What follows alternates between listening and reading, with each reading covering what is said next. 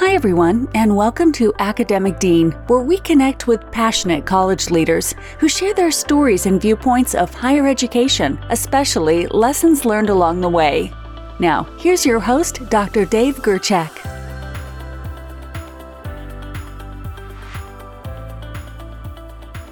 Hi, everyone. Today, I'd like to welcome Dr. Elaine Carey to our show. Dr. Carey is the Dean of the College of Arts and Sciences at Oakland University in Rochester, Michigan.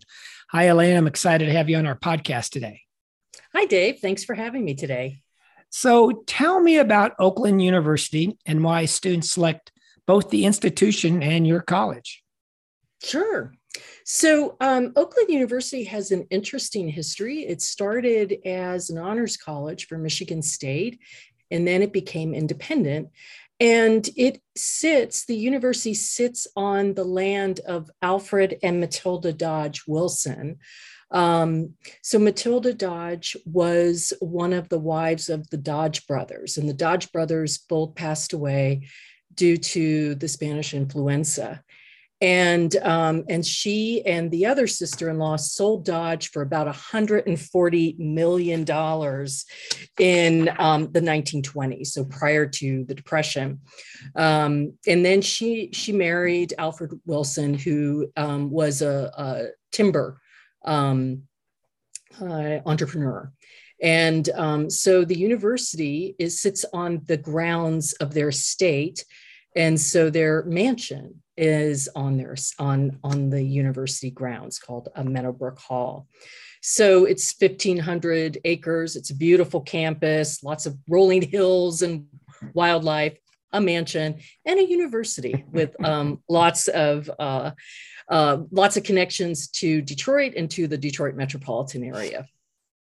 So the College of Arts and Sciences is really the heart and soul of the university, like all colleges of arts and sciences. What's really interesting about Oakland University is that it has always been historically kind of a working class university and has a working class culture, that kind of get it done and that attitude that really kind of epitomizes the Detroit region. So one, we have this very beautiful campus, rolling hills, and lots of different amenities. And then, of course, we're very close to that technological corridor that has been emerging here in metropolitan Detroit in the northern suburbs. So that includes Stellantis, GM, Ford, lots of suppliers, Amazon, as well as hospitals and schools, but also the electric vehicle labs, and then major mortgage and financial companies, as well as in this metropolitan area, a great music and performing arts and art scene too. So it's a great location for Dean as well as for any student. All right. Well, what's new at your college? So we have a lot of things going on. So what is new? We have a new Master's of Social Work that is starting in the fall. This is very important to the communities that we serve, Oakland County, Macomb County, and Wayne County. As many communities have found that the need for social workers is extremely high. And so this was a response to that. So we are beginning our first class coming in this fall. So that's really exciting. Another thing that is new is a minor in geographic information systems. So that's another thing where mapping is really important. Electric vehicles, self-driving vehicles, all of those things. Mapping kind of fits in with that. But we're also seeing a lot of interesting uses of mapping in the social sciences, whether, mapping crime, mapping housing, all of those components. So this is a minor that was started by anthropologists and historians and other social scientists. We also have a lot of collaborations with, the other schools. The College of Arts and Sciences is the only college on the campus, but then there are professional schools. And that was really how the university was constructed by the Wilson family. So we have a collaboration in bioengineering, a joint degree with engineering. and biology, as well as chemistry. We also have centers that are these collaborations too. Center for Data Studies and Big Data Analytics, and that's with obviously the college, with the School of Business, as well as the School of Engineering. A Center for Cybersecurity with the college and the School of Engineering, as well as the Center for Biomedical Research. So we have a lot of partnerships with the faculty in the sciences and the William Beaumont School of Medicine at Oakland University. Our other centers that are kind of based here, we have a Center for Civic Engagement, which is really promoting, this is really important at this time, deliberative, nonpartisan, and productive dialogue, Cool. not only among students, but among faculty and community members. So we host a number of events through the year. And we believe that democracy is better served through respectful discussions about important issues. So we will be hosting the Democratic primary for Attorney General in a few weeks here on campus, and that is hosted with the center. We also have our newest center is the Barry K. Klein Center for Culture and Globalization. Again, this is really important to the Detroit metro area. It has always been a very global economy because of the automobile industry and other industries. And the purpose of this center is to recruit researchers and scholars and artists to the university to promote national and international dialogue and create opportunities for students and faculty to experience culture and globalization studies on a far greater level. So that is launching next fall with its first visiting chair, who's Dream Hampton, who is a filmmaker from Detroit. So we're really excited about that. Some of the really interesting things that I mentioned previously that we sit on this estate is that we're one of the few universities that has a biological preserve of 110 acres where students study forest and meadows and streams and wetlands. And that preserve and the scholars and students who study it has produced over 40 articles. So it's a living classroom, which is really significant. The other thing that we have is an organic farm. And so one of the newest things that will happen is, well, it's not new, it's been going on for a while, is next Monday is the first distribution for the community supported agriculture program based at our organic farm. So organic farming obviously is a lot of people are interested in it, and it connects also too with urban farming movements in Detroit and Pontiac. So those are some of the exciting things that are going around. You really are doing exciting things there. Holy cow. Yeah. Well, let's talk about you for a second. How's the first year been? How did you become the dean at the college? Let's talk about the path first, and then we'll talk about your first year. Sure. Yeah, I didn't become a historian thinking I was going to be an academic. I actually pursued a degree in history, and I'm a Latin American historian who writes on contemporary Mexican and borderlands history. And I did that and because I wanted to be an international journalist. I wanted to be a professional writer and writing about Latin America. And Latin America, any scholar who sits in Latin American studies, I'm also in area studies. So I was always in interdisciplinary programs. So, multilingual interdisciplinary programs. And I went to the University of New Mexico for my PhD. And there, again, wanting to be that writer, I didn't work in the kind of traditional graduate student way in history, which would be, being a graduate assistant. Instead, my assistantship, I became, I worked for the New Mexico Historical Review, the only bilingual state journal.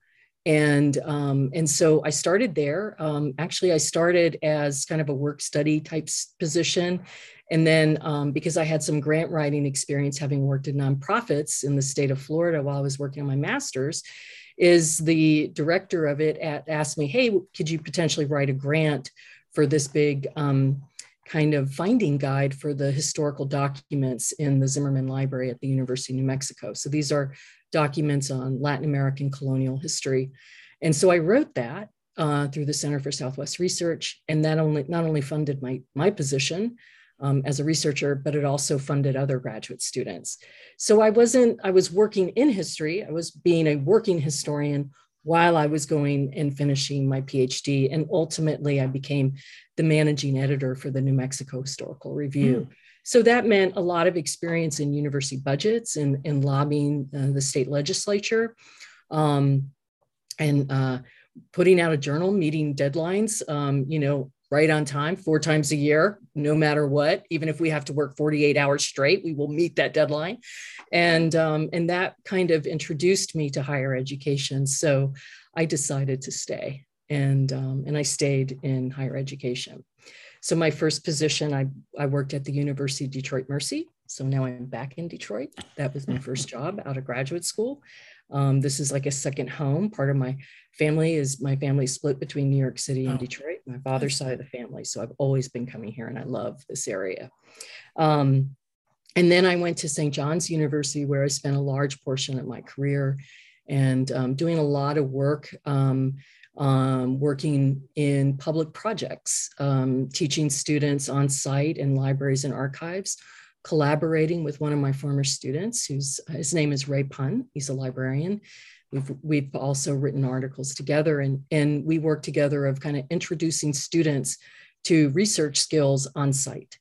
And again, that was exciting. It also led to funding opportunities, and then it kind of expanding that out into professional development grants, working with another colleague, librarian Kathy Shaughnessy, and at St. John's, and kind of that became a real interest of those kind of outward-looking collaborations. But I also became the chair of the history department. So being in that leadership position, as well as working on kind of in public history, I was nominated to be the vice president for the American Historical Association's teaching division. And so I served from 2013 to 2016 in that position, which really gave me opportunities to understand my discipline more at a national level, but also changes in education, because there's a lot of collaboration through professional associations with other disciplines. So I worked a lot with the National Council for Social Studies, the Modern Language Association, and others. So that was a real introduction into other fields and other areas, as well as being a faculty member.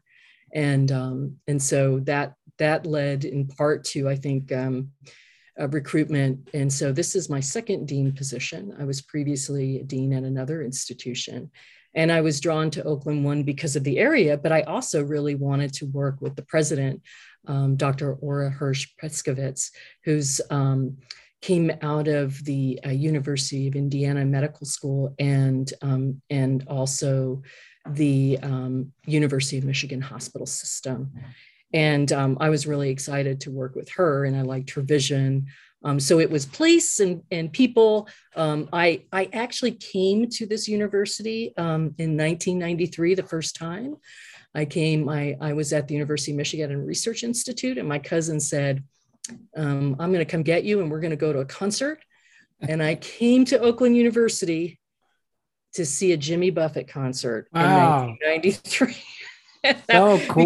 Because there's a big amphitheater on the campus too.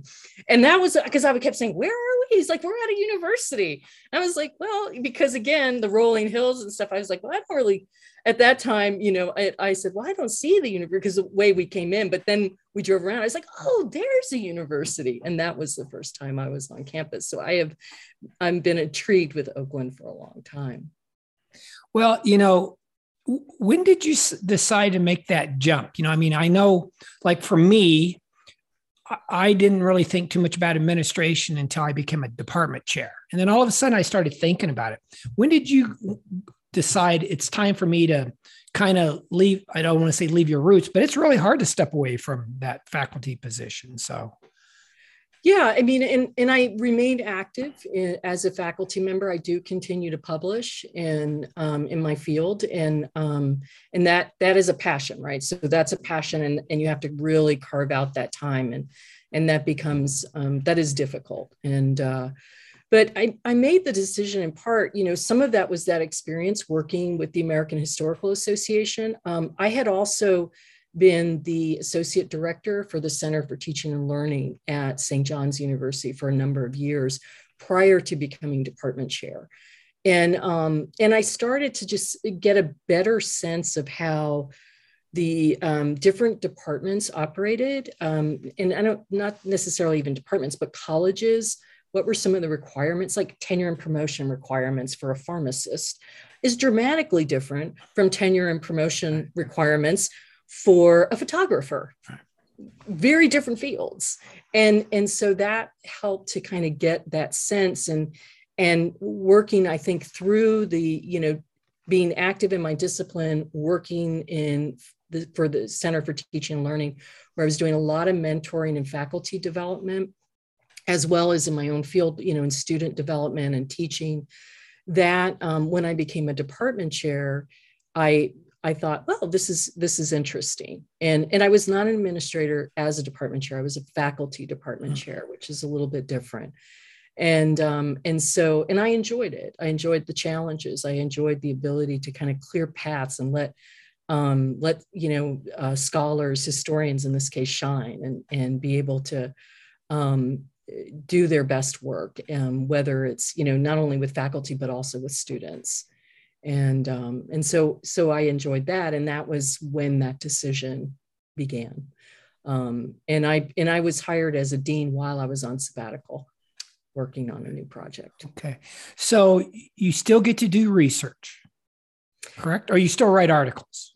Yes, I still do a little research. Part of that is in part the advantages of what has taken place technologically, such as we're doing a podcast, for instance, right? 20 years ago, deans wouldn't listen to other deans in a podcast. It would always be at a conference. So, that shift in access to information has been really important. And so that it does allow me, one, having the methodological training, having that experience of working in archives when they're not cataloged or when they were using, cards versus now. I understand how they kind of are put together maybe in a different way.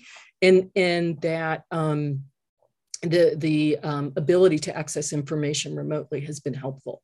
And then when I can, I go into the field. That is, I interview a lot of presidents and deans and chancellors, and I'm telling you, they all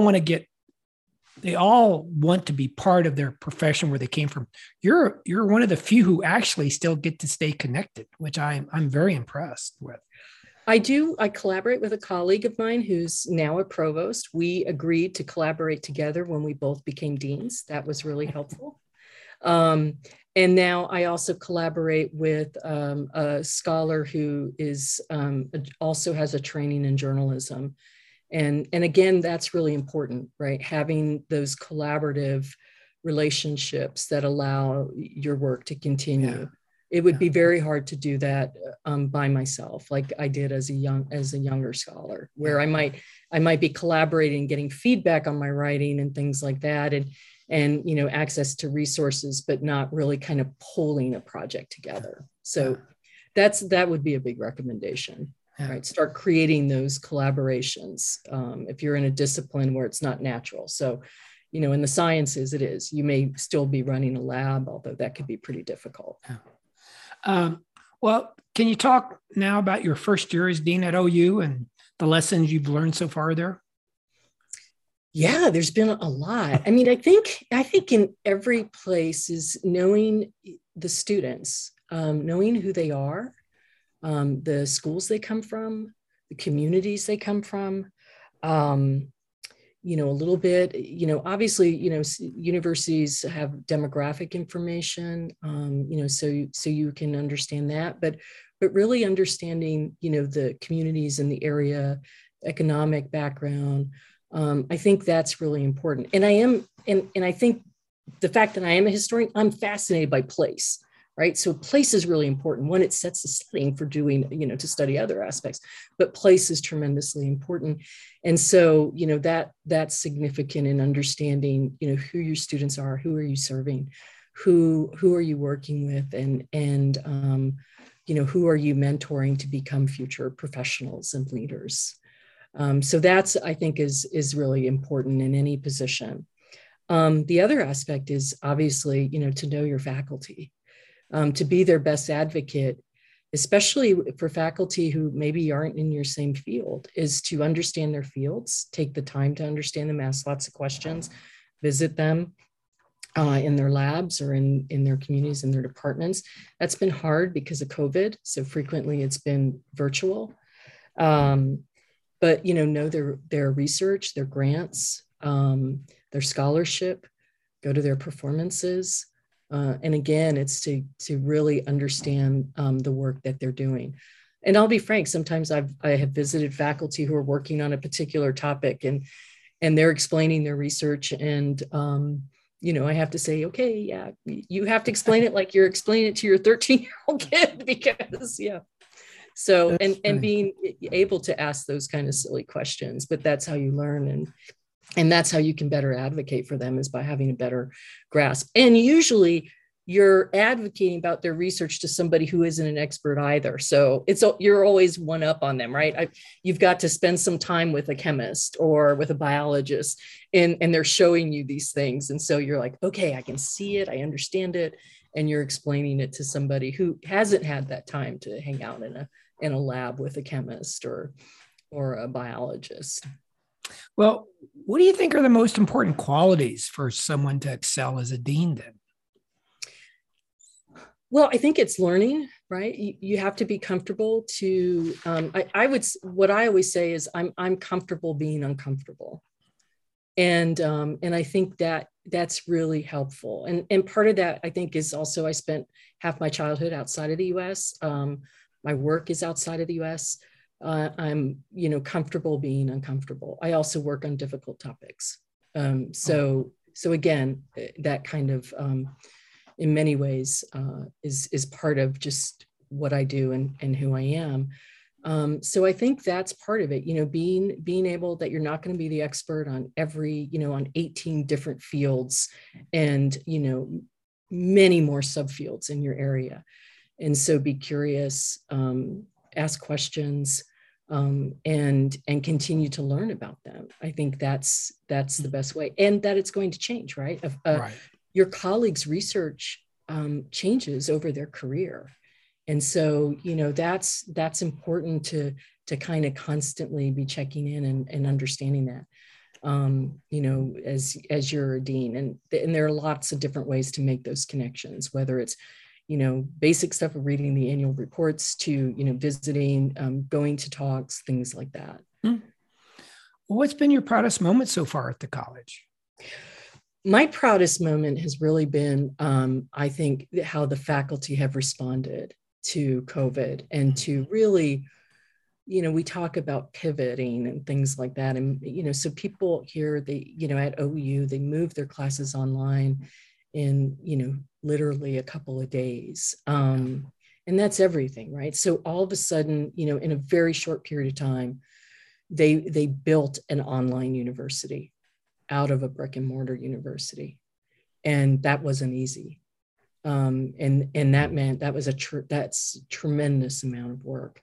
And so I'm really proud of that. And I'm also proud of how the faculty have continued to really meet the students where they are, understanding this is different and responding to that and trying to figure out what works. We didn't know what worked, right? Right. We'd be teaching classes on Zoom or, using different types of digital platforms and using these different platforms. And here it's Moodle. So, so how do you scale up if you haven't been using that platform at the level that maybe a designer had thought about using the platform, and had spent years training to build these kinds of platforms. And now you're having to do this in a short period of time. And then also recognizing that students learn differently and they respond differently and having to constantly consider that and balance that. I'm amazed by that. Yeah. Well, let's change topics. What do you think are the major challenges and opportunities that colleges and universities will face over the next, let's say, 5 to 10 years? The challenges are going to be, the things that we were talking about. And, so I used to always give this, this talk where I would say, I didn't live through the golden age of higher education because I'm a historian. So I always have to have some kind of, and golden ages are really important in history. There's tons of them, right? So anyway, take it as you will, right? Golden age of higher education in the United States. And you can, so I would make that comment. Well, now I realize I have lived through one because what happened in March of 2020 changed higher education forever. And so I recognize that. And we just don't know what will be that impact. So here in the Midwest and in the Northeast, we had already been talking about the demographic cliff. We had been concerned about, the declining high school graduates. That still remains the case. But we also know that universities are economic engines for communities, and that they serve a tremendous role. And their roles are multifaceted. And so, and I believe in the benefits of higher education. I believe in what higher education can do. I have seen how it can change people's lives, and I'm really committed to that. So, and so that means, we do need to be thinking about those questions of access, of inclusion, of diversity, and of equity always. And we have to embrace IDEA or DEI. We also are going to have to face the challenges that are going to come after COVID. So, the mental health challenges. And one of the things I'm also really proud about is for the faculty is they brought these issues forward about students' mental health challenges, especially in the performing arts and in writing and rhetoric, where they have these very close relationships with students because they see their writing and they see their performances. And so that's been something that we've been working on in the college. How do we address that? And that's going to be an ongoing issue. So a lot of faculty have expressed interest in mental health first aid and other types of programming, and we're pursuing that. And I think we're going to be doing that for a long time, just what we're seeing in the literature on higher education and in the media about the numbers of young people who are struggling with mental health issues.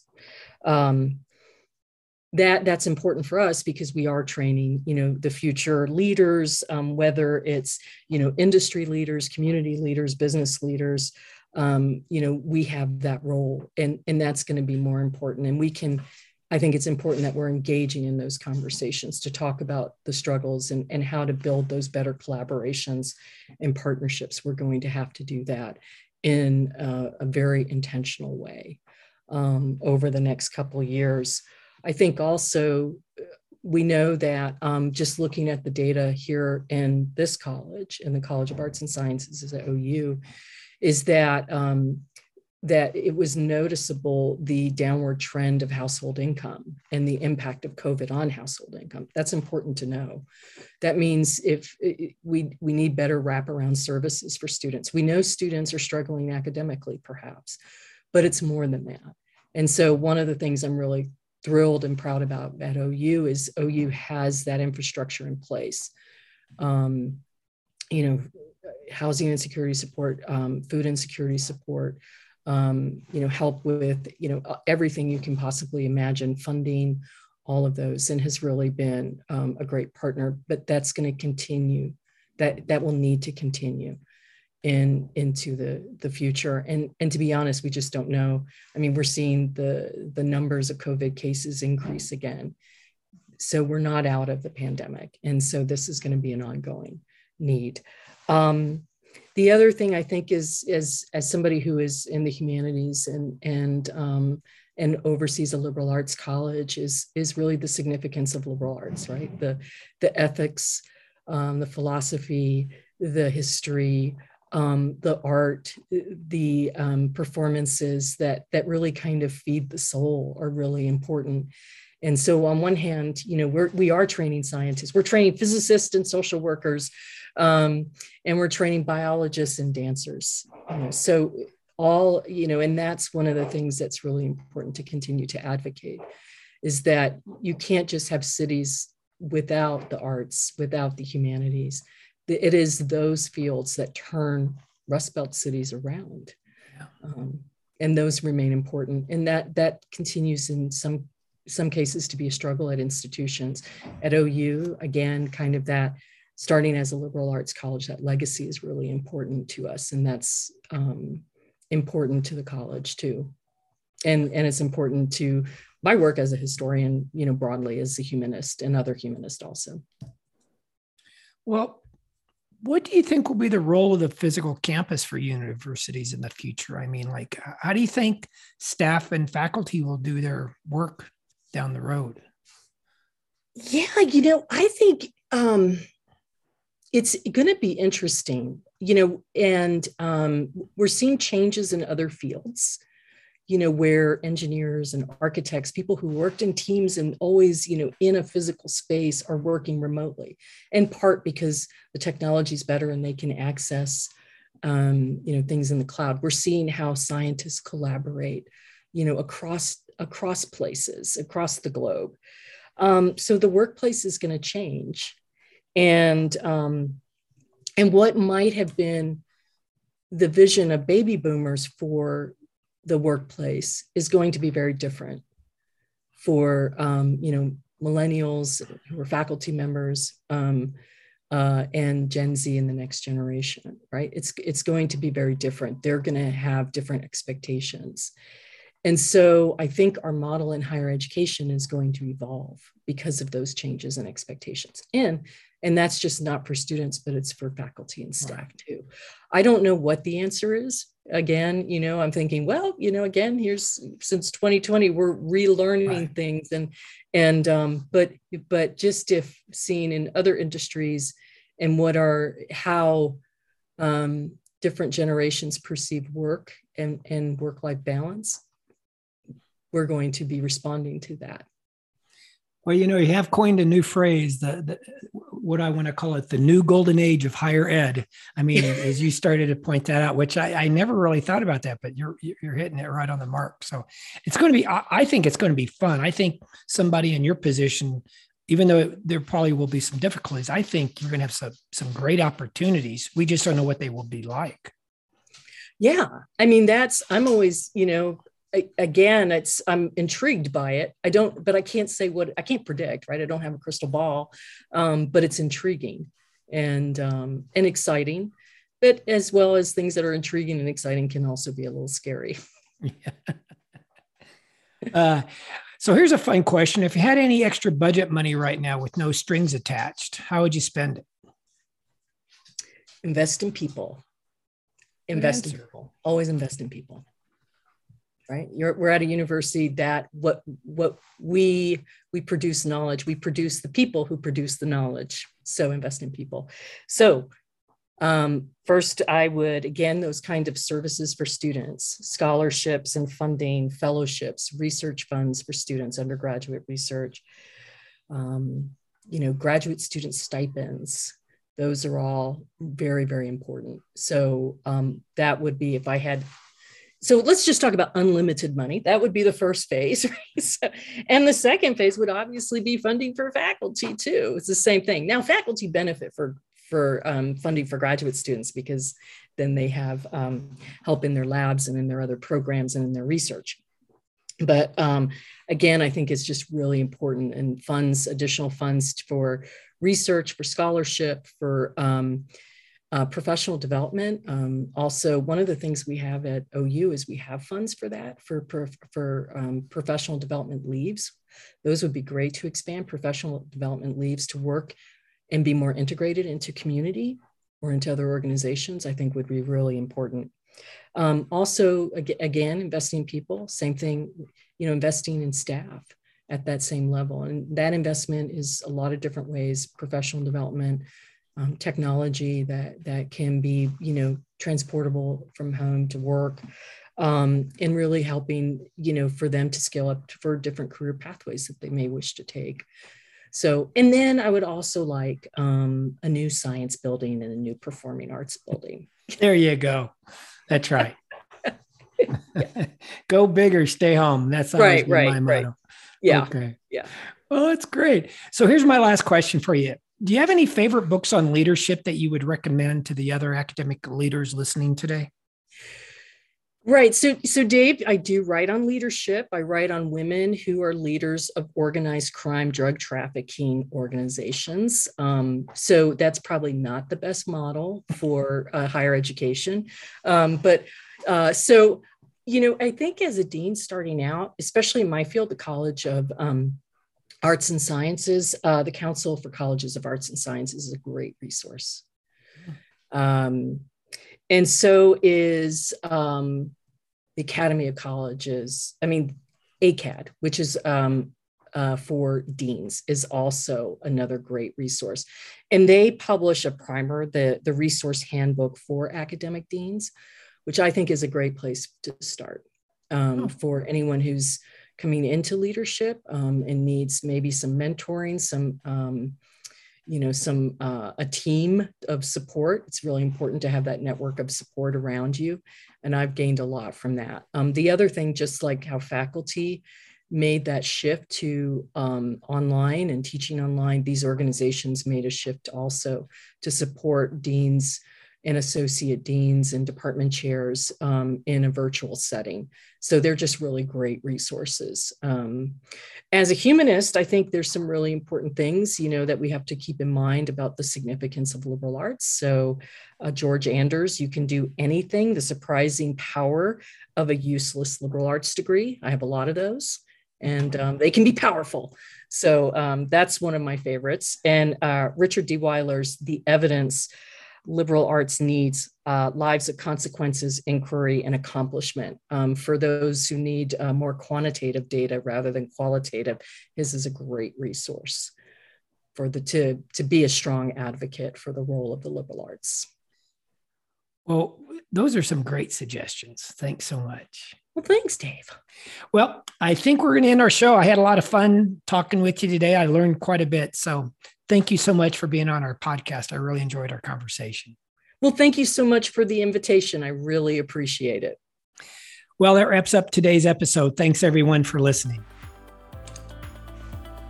Thanks for listening to today's episode, and make sure to visit our website at academicdean.com for additional information.